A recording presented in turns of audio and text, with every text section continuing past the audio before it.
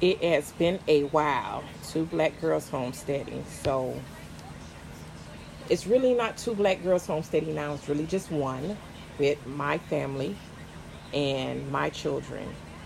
And I'm not going to say that the road I'm going down is easy. And I'm not going to say that it's so tough that I just can't do it, because that will be a lie. But today I am on here talking about a holiday that just passed, Father's Day and Mother's Day. Both of those holidays have passed. I don't celebrate any of them because I don't celebrate commercial holidays. But I was explaining to someone that you have two options in a child's life. You can either show up and be that wonderful parent that teaches them and show them everything, or you can show out when they're grown. And what I mean by that is every custodial situation is different. You have mothers that are sour that the man has left them for somebody else. They're upset about this man not being in their life. And they're just really bitter people, bitter women and men. You got men that's bitter like women too. And they're not allowing the other parent to be a parent. And I can name a list of ways they will stop that parent from being a parent. Hence, I'm coming to get my kid. We not home. Hence, I'm going to show up at his recital. I'm calling the police and telling them you harassing me. Hence, I'll pick him up from his grandma, his whatever house. You sitting there with your new baby daddy or boyfriend, arguing with the daddy about him picking the child up from them. There's going to always be obstacles in life. How you choose to deal with them shows how mature you are in life.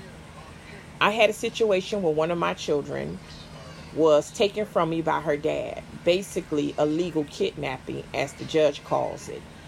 And he was very nasty and mean and didn't want me to be in my kid life, changing her schools, making it hard for me to contact her. Until I understand what the fathers who can't be in their children's life because the baby mama don't want them there, I finally got the experience of that. And I was like, oh, okay, so this is how we gonna do it. He wouldn't show up for court dates. He wouldn't show up to return my baby over to me. The police really wouldn't get involved because it's really a court issue. It's custody issues, and it's really not our jurisdiction to take a child from one parent and give it to the other parent. Hence, today, this child is 19 years old, and she's still suffering with this. There is an emotional abuse that you go through when you're missing a parent that wants to be there, and the other parent don't want that parent to be there because they're jealous, they're upset, they don't like the parent for whatever reason. Well, whatever reason made y'all two go to bed together and have a child should be the same reason that you should make sure y'all able to parent together.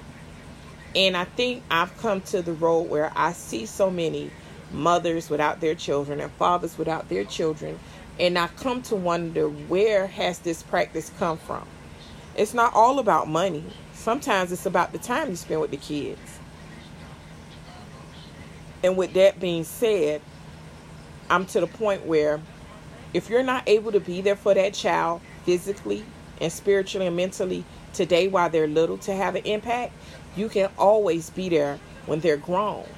And you can show up and be financially stable for when that child is grown. When that child really needs somebody to go to, they know they can go to their mom or their dad and their step parents.